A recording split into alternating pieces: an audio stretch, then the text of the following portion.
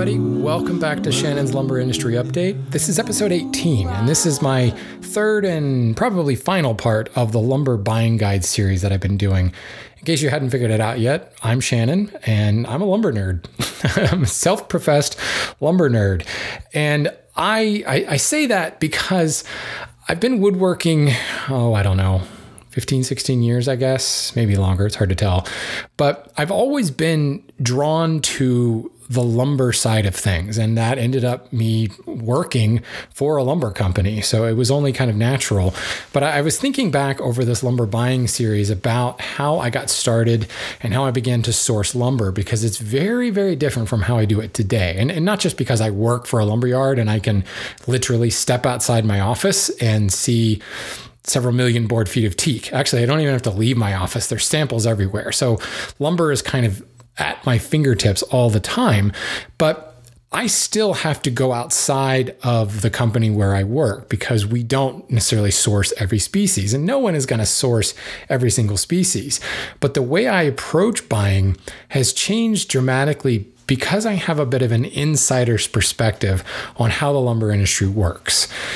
Let me rewind about a decade or so, more than a decade, to when I first started buying lumber from, quote, real lumber yards. A lot of us, when we first get started, we're either buying from big box stores, or maybe you're buying from like a Woodcraft or a Rockler.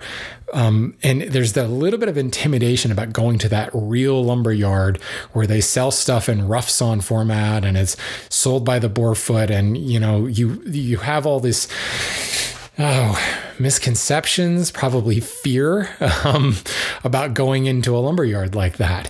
And I used to show up really with a very little plan.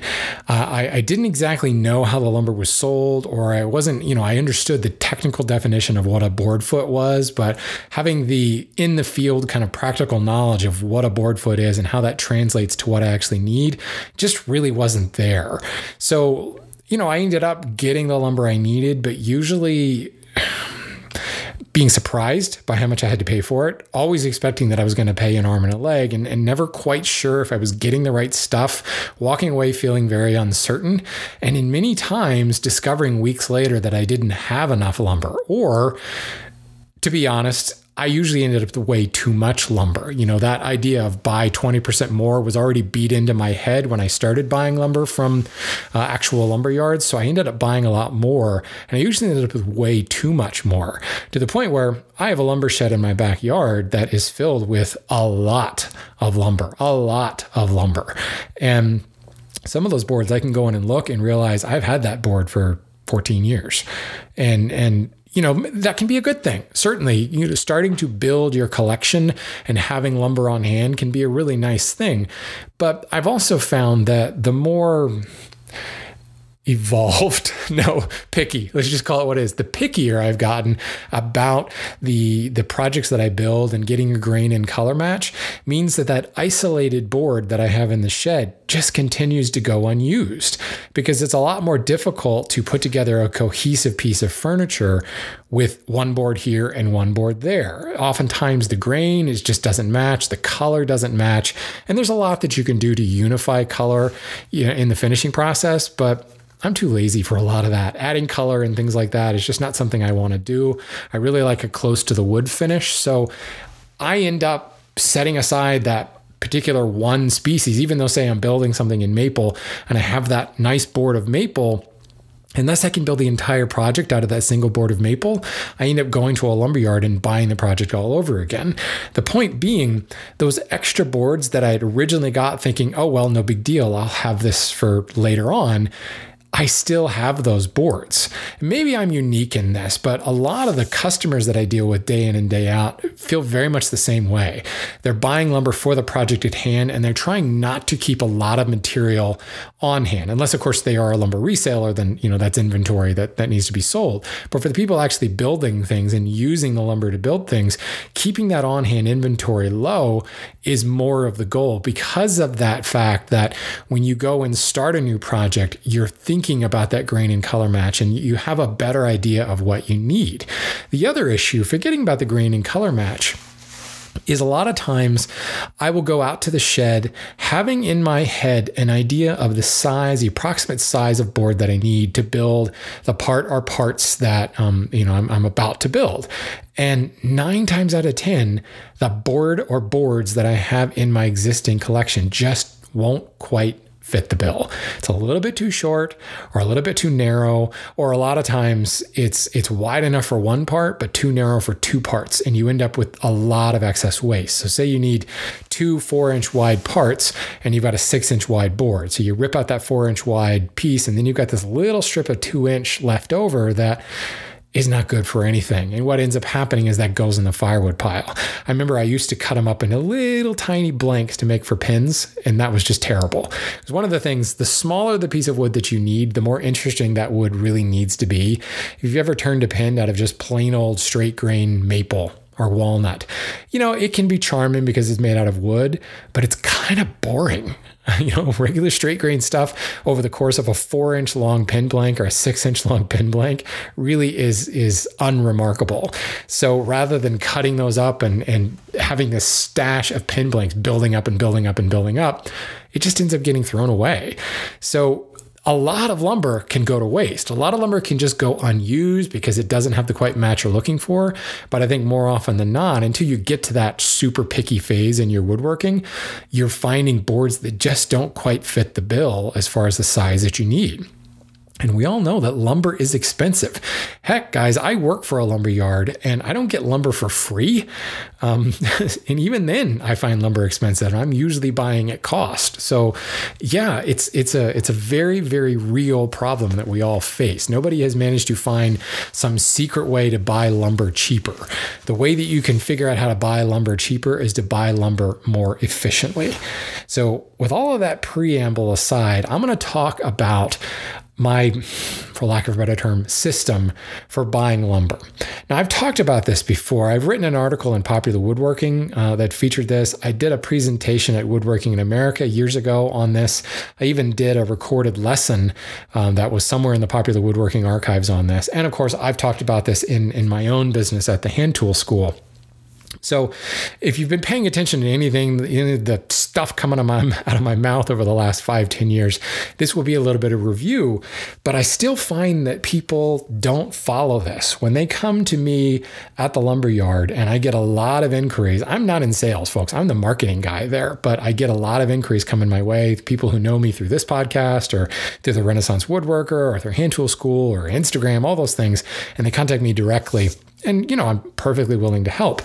But I would say 99.9% of the time, the inquiries I get, how shall I put this? No, let's just be blunt. They're wrong. They're lacking information. And I get a lot of people who come to me and say, I need X board feet of this particular species. And, for example, they'll say, I need 50 board feet of walnut.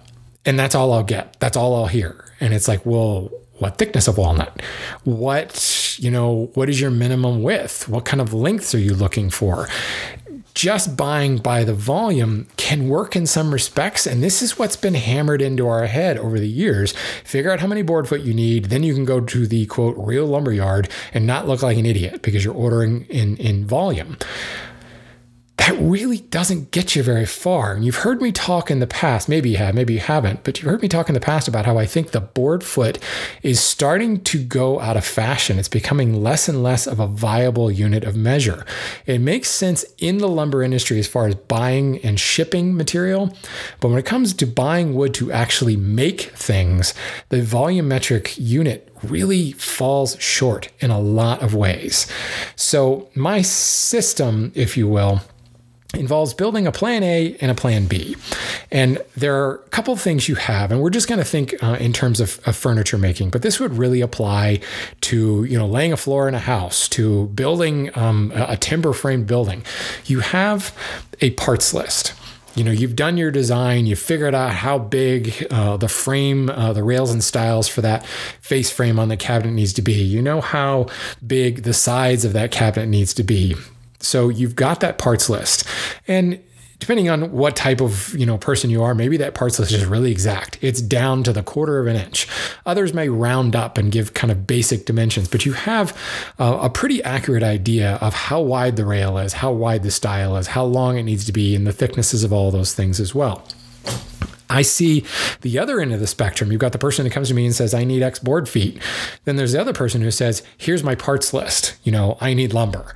Well, going from a parts list to the volume of lumber that you need, that process is called the takeoff. If you have, say, blueprints and, we have a whole house and there's all kinds of trim molding and things like that, the takeoff is figuring out how many linear feet of this crown molding profile do we need?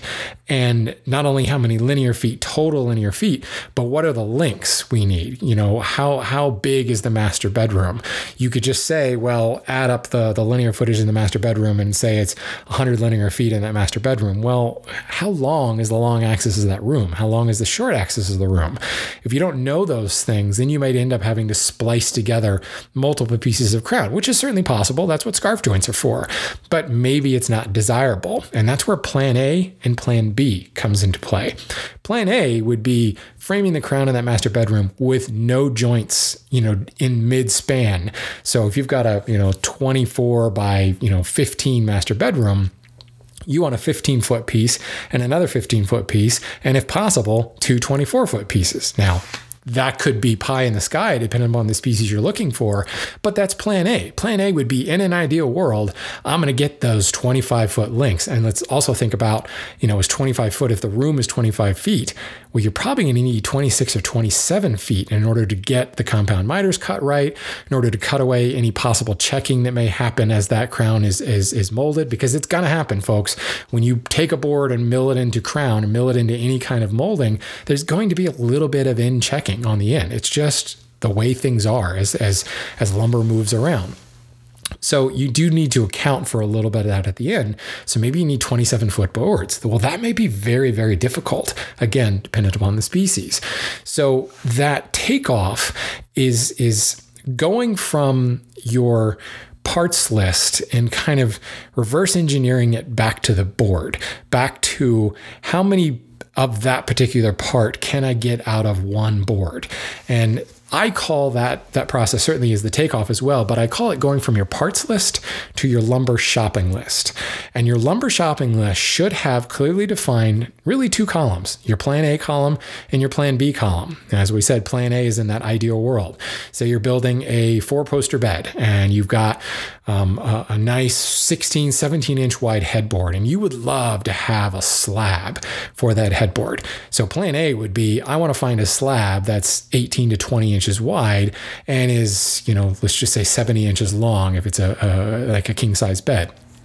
Well, again, dependent upon the species, dependent upon the lumber supplier, where you're getting your material, that may or may not be possible. But we're going to put it down as plan A. The headboard's going to come out of one board, and these are the dimensions for it. Well, what's plan B? Well, I'm probably going to have to glue up a panel. Well, wouldn't it be cool if I could get a thicker board, resaw it, and book match it? Well, that would be kind of cool looking. So, I go from a 20-inch board to now I need a 10-inch board. Well, that may be a lot more doable. Again, depends upon the species. But now, I'm going to need to resaw that. So I'm going to need, at least, if you're looking at, a finished dimension of around 7/8, 3/4, then, you're going to need an 8/4 board. You're also going to need to account for any possible cupping that may happen after you resaw. There's all kinds of things to think about there that maybe 9/4 might be better off. So now my plan B, instead of, plan A being a 4/4, 20 by 70 board. And in case I haven't said it before, traditionally, dimensions are thickness, width, and length. Some people will fight me on the position of length. Some people put length first. But everybody I talk to in the lumber industry, when you talk about what board you need, it's always 4/4 by 6. 4/4 by 6 by 10. Thickness, width, and length.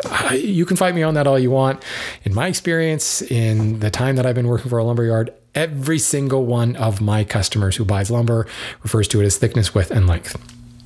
Maybe it's just my world. Maybe different somewhere outside of North America as well. So again, plan A for that headboard is 4/4 by 20 by 70 inches.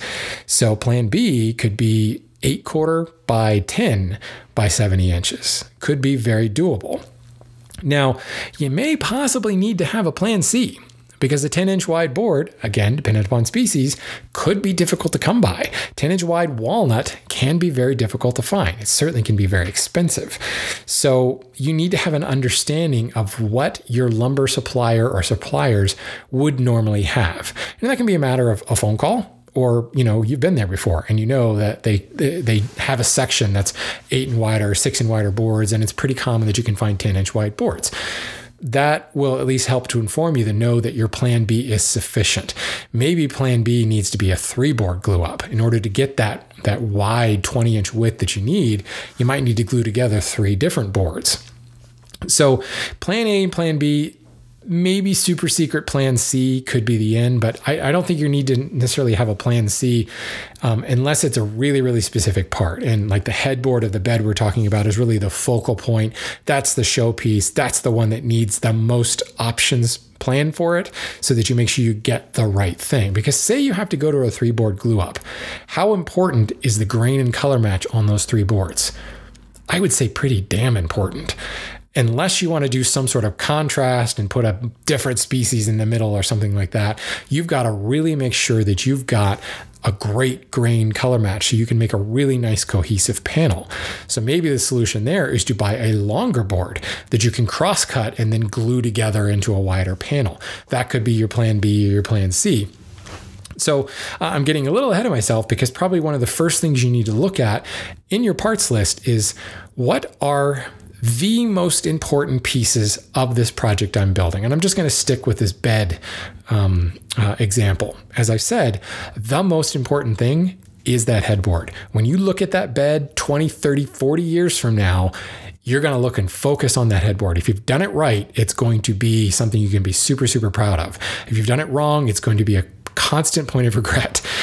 Boy, I wish I could have gotten something and gotten rid of that sapwood. Or boy, I wish I could have gotten a better grain and color match. Or man, I wish I could have gotten a live edge slab for that. That's really what my vision was, to have a cool live edge, look to that. That is the most important board. And that's what you kind of need to base everything else around.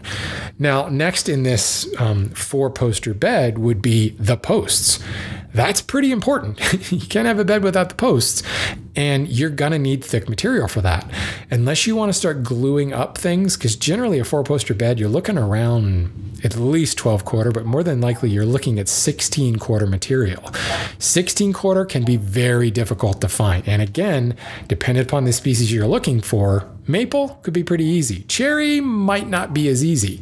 Mahogany, expensive, but actually pretty easy to find 16/4, assuming the yard carries genuine mahogany. Some of the African species, they're big, they're easy to get in thicker cuts. The question is, does your local lumberyard actually carry that? A lot of yards will go up to 12/4 without a problem. 16/4 might be a bit more of a special order. So you have to look at that. Not only, the headboard visually is the most important thing, but as far as scarcity, ability to get it, the posts may be the most difficult thing to get because of that thickness. So if you have decided that I'm not going to be able to get that thickness, I'm going to have to glue up my pieces, well, grain and color match becomes very important there, because, that visible glue line could be kind of a point of regret down the road. You really want those posts to look nice, but at the same time, if the posts don't look the best, your headboard, again, has got to be spot on to kind of draw the focus away from the posts, right? Because there's a visible glue line there. The other thing you're thinking about is, say those posts are turned. Well, the best look of a turned piece is usually using a rift sawn material. And if you don't know, rift is when the grain runs kind of about 45 degrees across the thickness of the board. So you get straight grain appearances on all 4 faces. That looks great once you turn something. You get a nice cohesive look throughout. So that's another consideration that could be a limiting factor, is it's not just the actual dimensions of the board, but the cut of the board. Can I get rift material? Can I get quartered? Can I get flat sawn? You may think about that with your headboard as well. So now we're going the next level deeper here. There is a dimension that I need for my plan A, and my plan A also would include a rift sawn cut. And you're thinking about grain and color match. Again, if we're talking about posts on this bed, it would be nice to be able to cross-cut my 2 footboard posts out of one and my 2 headboard posts out of one. Not end all be all though, because the posts will be separated by the length of the bed, and they can be slightly different and the eye won't really catch that. So depending upon their length, you may actually need 4 separate boards for that. But now you've got to think closely about what's going to be my offcut. If, say, I'm building a shorter post bed and it has, only 4-foot posts at the foot and maybe 6-foot posts at the head, you're gonna have offcut there. Can you combine them together and get multiple posts out of one board? That's gonna save a lot of material, because 16-quarter is some expensive stuff. So you see what I'm saying? I'm reverse engineering my parts back to an actual board. If I buy one board, instead of thinking volumetrically, thinking piece count, if I buy one 16-quarter by 4 by 96 inch long board, what will that get me? Can I get 2 bedposts out of that? And what will the waist be? Is the waist 6 inches? Is the waist 12 inches? Because 12 inches of 16-quarter material, what are you going to do with that? Is it going to sit around your shop for the next 20 years because there's nothing that can be left with that? Or do you actually have a project that you could build out of that 1 foot long 16-quarter board? You never know. But that could be a very, very expensive offcut, and it's something to think about. And this is what I'm talking about, buying lumber efficiently. The thing that you have to assume is that you're not going to be able to go in and find just that perfect length you're looking for. In most lumber yards, 8 foot is short. A lot of boards, unless they end up starting to be offcuts, are really exotic species, like getting into rosewoods and ebonies, where you're just not going to find 8 foot long boards. Those tend to be shorter. Retailers that do a lot of shipping are going to stock a lot of shorter material. But really, if you're looking for a 4-foot board, you have to expect that you're going to go and only find 8 foots. And you're going to have to cut that down. So you have to think about that waist. And that's not just a matter, if you're just thinking board foot wise, volumetrically, that 8-foot board has a board foot number attached to it. There's a certain amount of board feet in that 8-foot 16-quarter piece. And if you only need 4 feet, and you're thinking, I'm going to buy 20% more.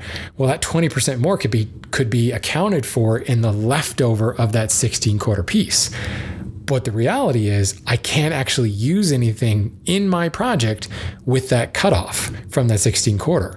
So I've bought 20% more board foot than I need, but that 20% is useless because it's in a thickness or a width or a length that's not going to fit any other part in my project. You see what I'm saying there? Buying just volumetrically, buying by the board foot and just buying over by 20%, 30%, 50% isn't going to get you there. You're going to end up falling short unless you're building a project that has everything all about the same size.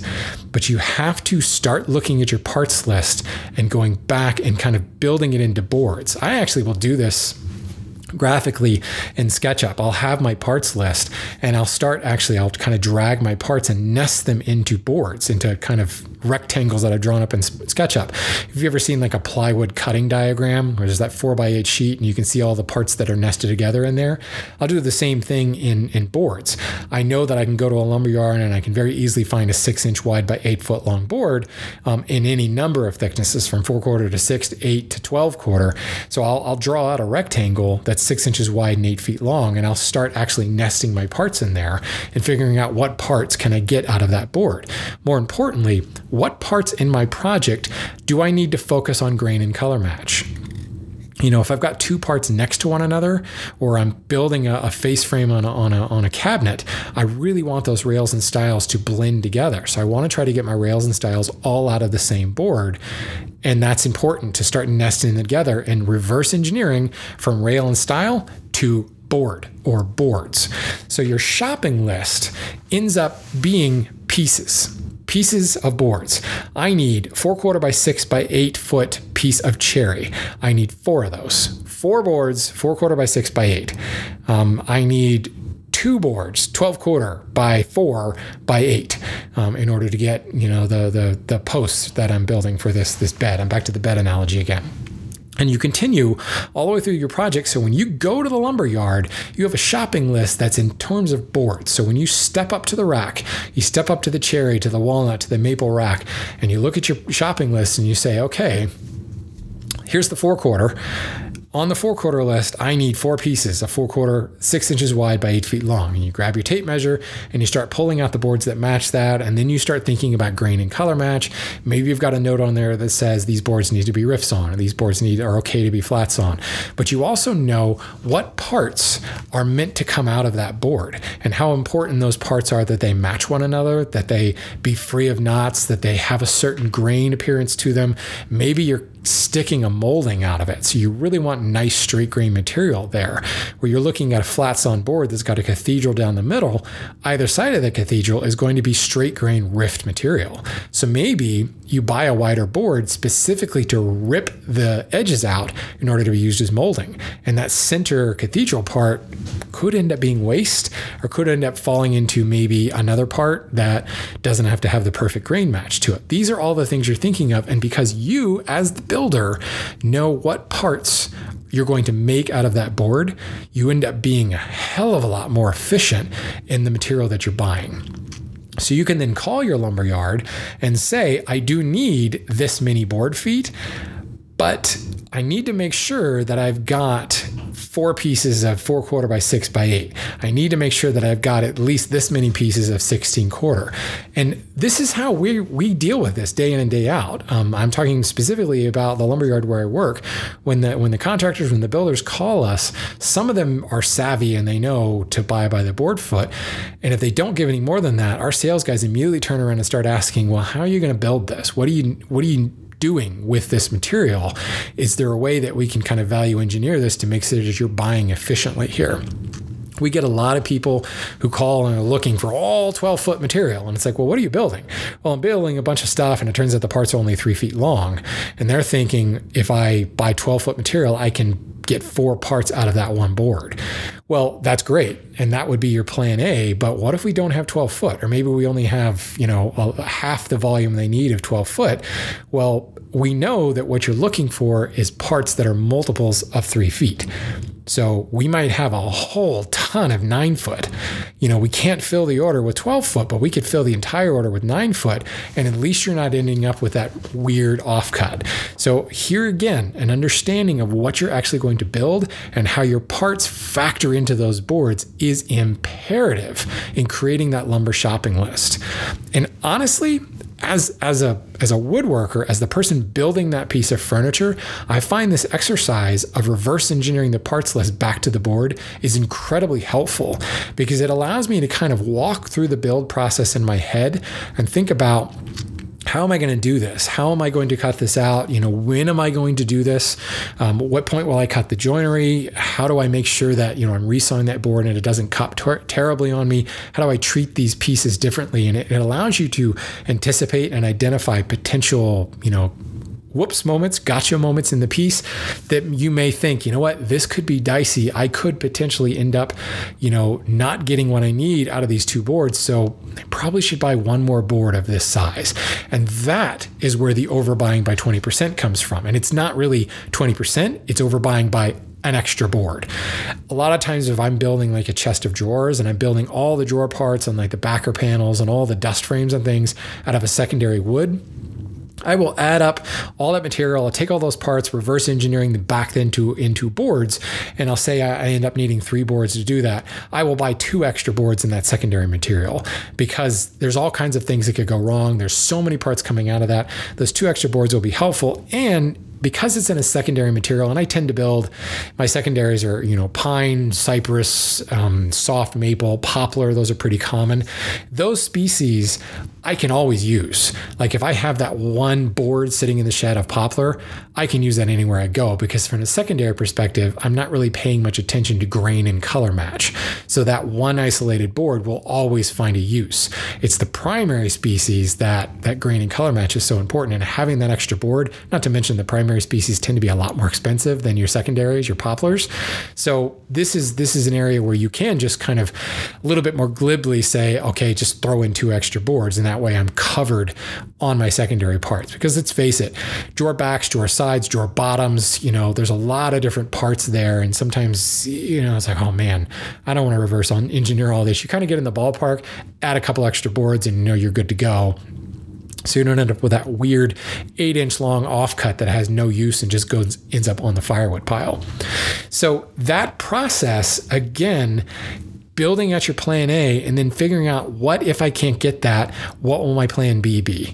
And 9 times out of 10, plan B is a result of you need some wider piece. And the plan B is going to be, I'm going to have to glue up to make that wider panel. Or maybe you really, really, really want to have rift or quartered material for the drawer fronts on this case, or rift material for the long bed rails on that bed we were talking about, and you're just not sure you're going to be able to find that. Well, you can go to the lumberyard and you can look for rift material. 9 times out of 10, you're not going to find a separate section that's just rifts on. Unless it's white oak, you're probably not going to find it. And even then, that material is going to be rift and quartered, and you're going to have to sort out the rift to find it. You're going to be looking for flats on boards where there's going to be rift in the flats on. As I said earlier, a centered cathedral pattern on a flats on board is flanked by rift and quartered material because of the curvature of the growth rings. You're going to end up with that stuff. And what you may be looking for 4-inch wide rift material, and you end up buying a 10-inch wide board, and you're going to rip that center cathedral out, like I said earlier. So there are plan Bs that can come just by saying, instead of thinking necessarily the plan B is going to be just gluing parts together to make a wider board, sometimes plan B is buying a wider board than you need and ripping out the rift material that you really need for your part. The other thing can be just species availability. If my focal point, I really want to use Zerakote for the focal point, for the drawer fronts, for the headboard on that bed. Who carries Zerakote? Well, that gets to be a little bit easier. You can start making some phone calls. That's where buying online, like I talked about in my last episode, can be really beneficial. You're buying that focal, that showpiece of that entire project, and you're looking for that specific dimension. So your plan A is go to another lumberyard or go online in order to find that particular piece.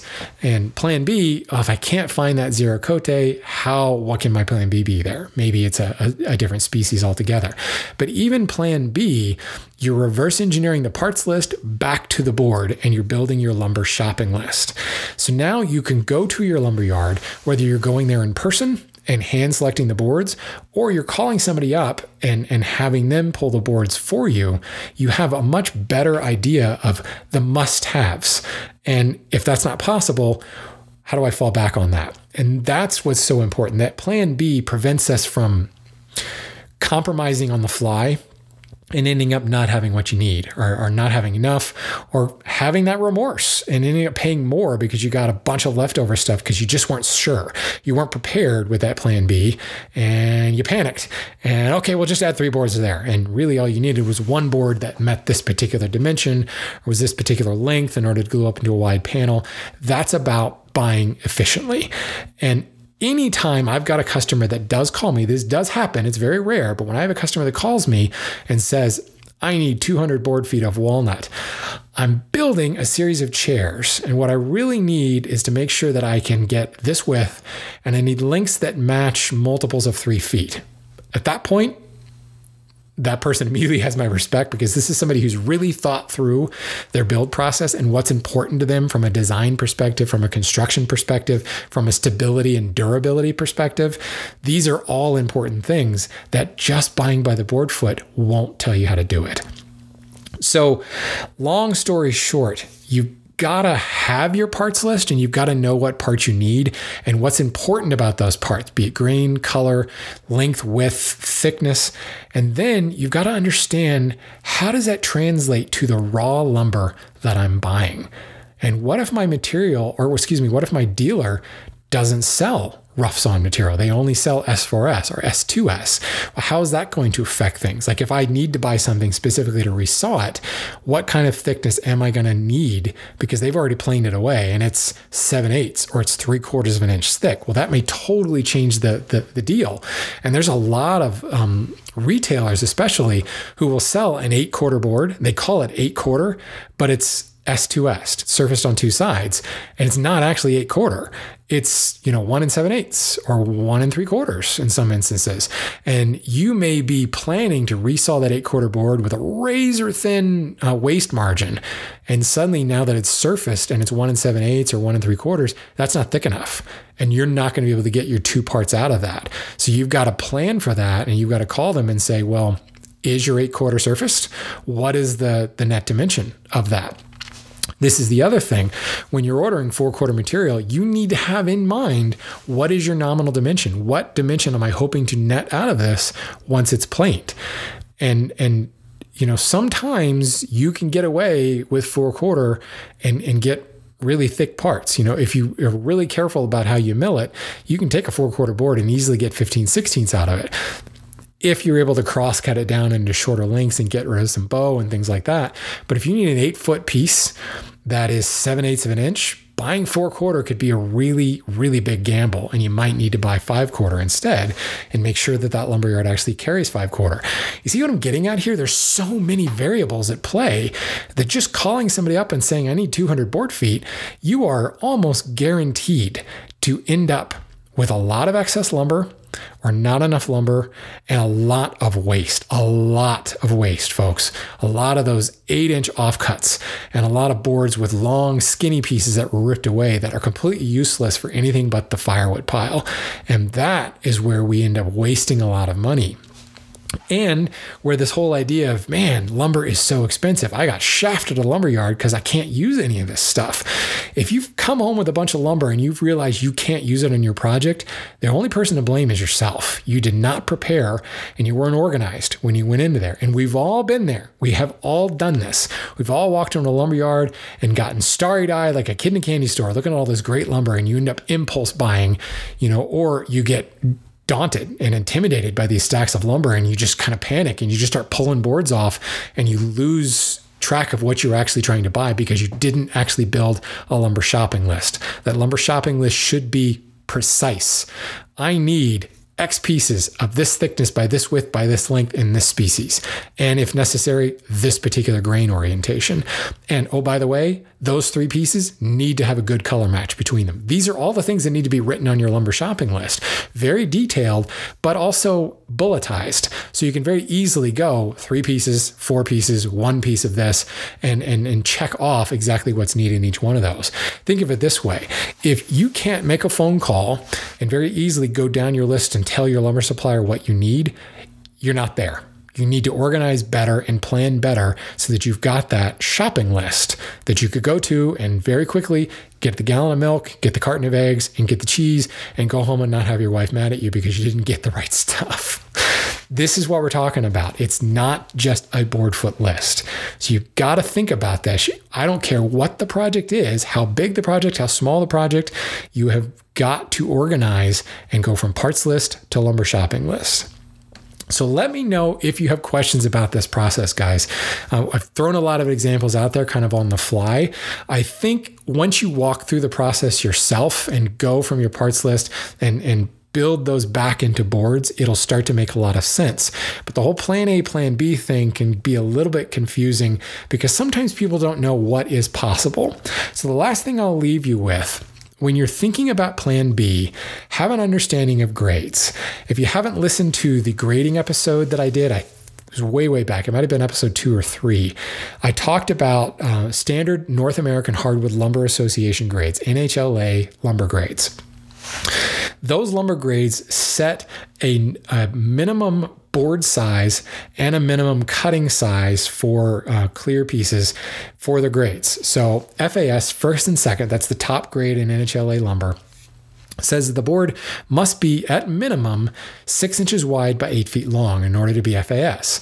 And you must be able to get 83% of the board, 83.3% of the board needs to be clear of defects. But there's also a cutting grade in there that says you need to be able to get a 4-inch by 6 foot long board out of that is totally clear. So understanding those grades starts to tell you, let's go back to the bed example. It starts to tell you what boards they are going to have available. If you call the lumberyard, or you've been to the lumberyard and you know they have mostly FAS. In today's world, most of our lumberyards carry like 90% FAS grade lumber, because that's what the market demands. You will find a lot of sawmills who are carrying Select, which is FAS on one face, and number 1 common. Rarely are you going to find number 2, and definitely not number 3 common, unless it's specifically a sawmill that supplies to the flooring industry, in which case the flooring industry can use narrow and short and one face all day long, and they can use number 2 and number 3 common pretty easily.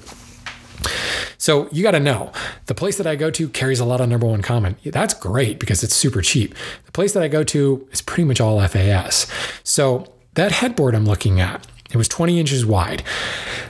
I want to be able to get, a 2-board glue up out of that. Well, it's going to be 10-inch wide boards. I don't know if they're going to have that, but what do I do know they have? I do know they carry FAS material. And what I know about FAS is the board must be at least 6 inches wide and 8 feet long in order to be an FAS grade. Well, how many times does 6 go into my 20-inch wide piece? Well, you're going to need 4 boards in order to glue up and get that 20-inch wide piece. You'll end up with an overage of 4 inches. Obviously, 4 times 6 is 24. But I know that my absolute worst case scenario, plan E, could be buy 4 boards with a good grain and color match, and I can glue that together to get my headboard. I know that that's possible because I know that FAS grade dictates that 6-inch minimum width. And this is where an understanding of the grades can really help you. And I talked about this in the grading episode. So if that Plan A is easy, right? We know the ideal world. We know what we would love to have. Plan B gets a little bit weird, and that's where you can, with not a lot of experience buying from a lumberyard, you can get really confused. Well, can I get 10-inch wide boards to glue up that 20-inch wide headboard? I don't know. I don't know if that's possible or not. What you do know is that you're buying FAS. If you're asking for FAS, you're going to get at least 6-inch wide boards. You can ask for more. You'll find a lot of lumberyards carrying up to 8 inches in FAS. It's very, very common. So obviously with 8-inch wide boards, that's a totally different story. You can get 3 boards and end up with the width that you need. But let the grade dictate your plan B.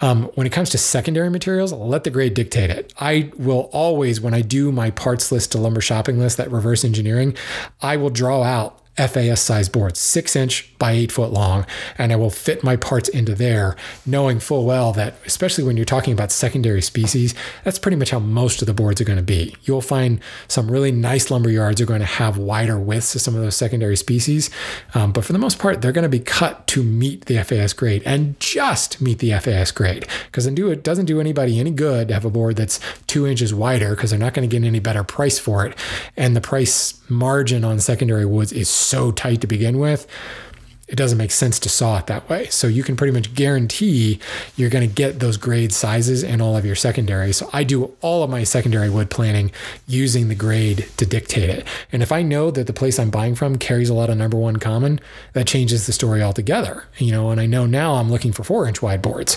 So again, having an understanding of grade will guide you in your plan B. And I do recommend you think about the grade for plan B.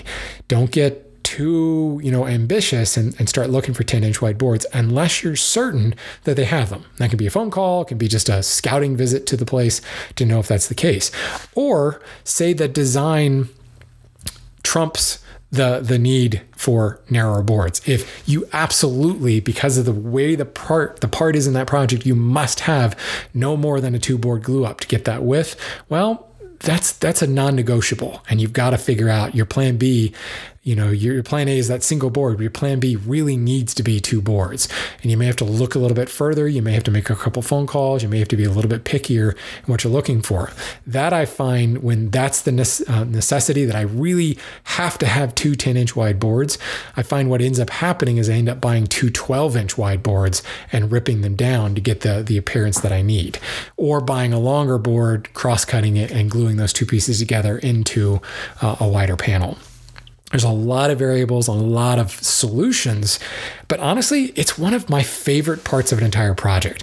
The planning out of the grain and color match in a piece is really what makes your project go from good to great.